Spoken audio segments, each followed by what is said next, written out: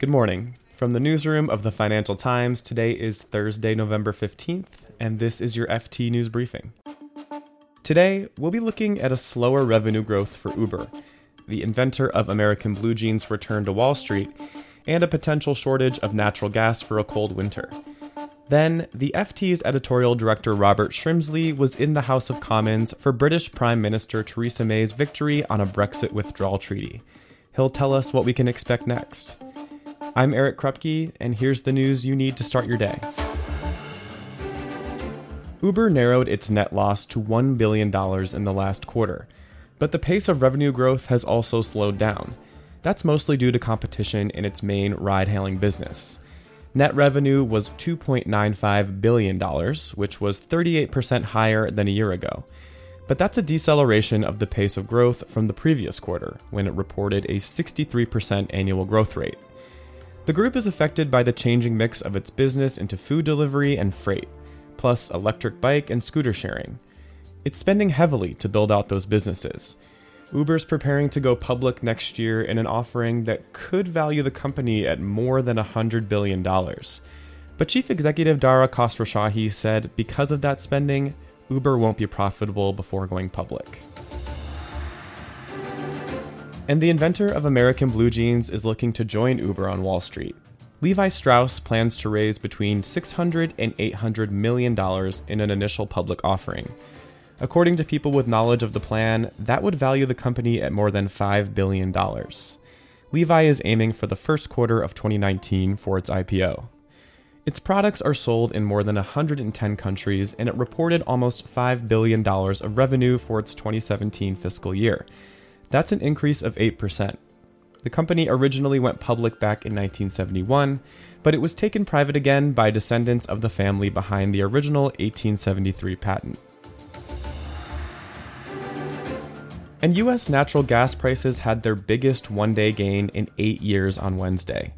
Prices rose 18%, and it reflects worries that winter heating demand might rely on stocks of U.S. gas in storage.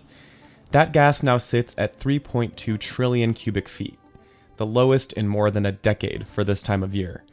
Meteorologists are now predicting a cold December, and parts of the country are already experiencing freezing temperatures. Last winter depleted gas stocks, and then a hot summer required more gas to meet air conditioning demand. And here's something you might want to know more about. Let's have a listen in. Here is Theresa May. Let's see what she has to say. Prime Minister Theresa May held a marathon cabinet meeting on Wednesday to try to get support for her Brexit withdrawal treaty. The meeting ran hours longer than expected, and tensions were high. But she finally emerged Wednesday night to announce her victory. But the collective decision of Cabinet was that the government should agree the draft withdrawal agreement and the outline political declaration. This is a decisive step which enables us to move on and finalise the deal in the days ahead. The FT's editorial director and UK political columnist Robert Shrimsley was in the House of Commons when the announcement came. And he's here now to tell us what we can expect next. The headline fact is markets, businesses will be hugely relieved that the Cabinet has approved this deal so far. It means it's moving forward. It means the chances of the UK crashing out the European Union are less. But on the other hand, everybody knows that it really comes down to whether Theresa May can carry this through Parliament. The difficulty she had persuading her own Cabinet would not make anybody feel tremendously reassured, and there are still some really, really huge hurdles ahead. What do you know about what happened in the cabinet meeting? This had been seen as a 2-hour meeting. She briefed some of the most reluctant members overnight and in the morning. It was meant to be a relatively straightforward meeting lasting a couple of hours. In the end, it lasted 5 hours. It was clearly very bad-tempered in parts. She said at the end that the Cabinet had reached a collective position as opposed to a unanimous position. And we know there were several Cabinet ministers who in the meeting expressed very, very grave doubts and who might easily choose to resign in the next day or two. So it's an indication of just how much trouble the Prime Minister could have carrying this measure through the Houses of Parliament. What are the next steps here? She's got around a month now to try to pull her own MPs and anybody else who might be tempted to vote for it into line, but it looks very, very tight indeed. Tell us a little bit more about that math. What are some of the parties saying? So, I mean, as you know, this is not a majority government. She doesn't actually have a majority in her own right. She relies on the support of the Democratic Unionists, the Ulster Unionists, and they are one of the groups who are very unhappy with what they've seen of this treaty so far. They think it weakens the bonds between Northern Ireland and the rest of the United Kingdom and could put Northern Ireland under European Union law when the rest of the United Kingdom is not. So they're very problematic. She has Brexit hardliners, probably 40 to 50 of them, who are very, very angry at this treaty, think far too much power has been given away to Brussels and that actually, far from taking back control, the UK will now be what they call a vassal state, taking orders but having no control over the regulations passed by the European Union. They're very unhappy about this. And then on the other side of the equation, you've got maybe 10 or 11 really pro-European members of the Conservative Party who are deeply unhappy about leaving the European Union at all. Some of them want to support the idea of campaigning for a second referendum, asking the British people to vote again. Ranged against them, you have all the opposition parties who basically hate this deal and who will happily vote against it, certainly at the first time of asking. So one of the ideas that's been talked about is that maybe she loses the first time and we have something rather like you had in the US Congress with the TARP vote after the financial crisis, where it's voted down the first time and the reaction is so adverse that MPs are then frightened into supporting it a second time. But she definitely has real problems getting the numbers. Tell us a little bit more about the prospect of a second referendum. The second referendum is an idea that's gained ground over recent months. It certainly is something that has a lot of support, especially on the Labour Party side, on the pro-European side. Around 700,000 people marched in London not all that long ago to support this idea. As it stands, it probably doesn't quite have enough support to win in the House of Commons, but it could get there the more people think that this deal is going to be voted down.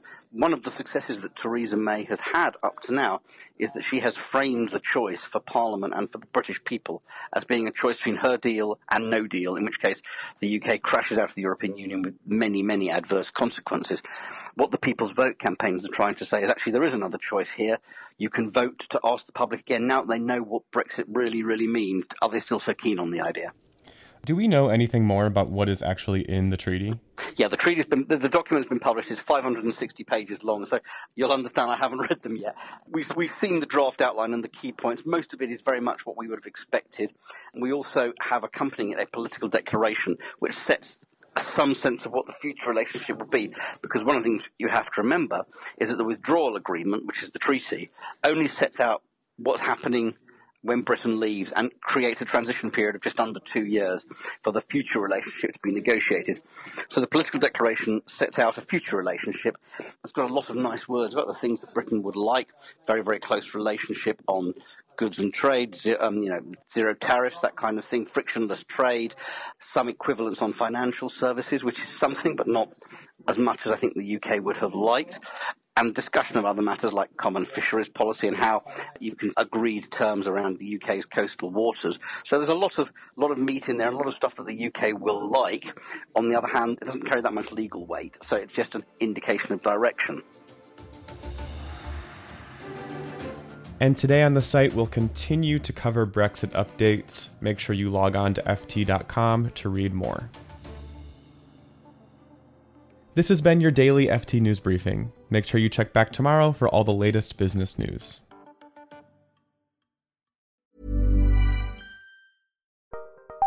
Join Capital Group CEO Mike Gitlin for a new edition of the Capital Ideas Podcast. In unscripted conversations with investment professionals, you'll hear real stories about successes and lessons learned, informed by decades of investment experience. It's your look inside one of the world's largest asset managers. New episodes are available monthly. Subscribe wherever you get your podcasts. Invest 30 minutes in an episode today. Published by American Funds Distributors, Inc. Hi, this is Janice Torres from Yo Quiero Dinero. If you own or operate a business, whether it's a local operation or a global corporation, partnering with Bank of America could be your smartest move. By teaming with Bank of America, you'll enjoy exclusive digital tools, award-winning insights, and business solutions so powerful, you'll make every move matter. Position your business to capitalize on opportunity in a moment's notice. Visit bankofamerica.com/bankingforbusiness to learn more. What would you like the power to do? Bank of America, N.A., copyright 2024.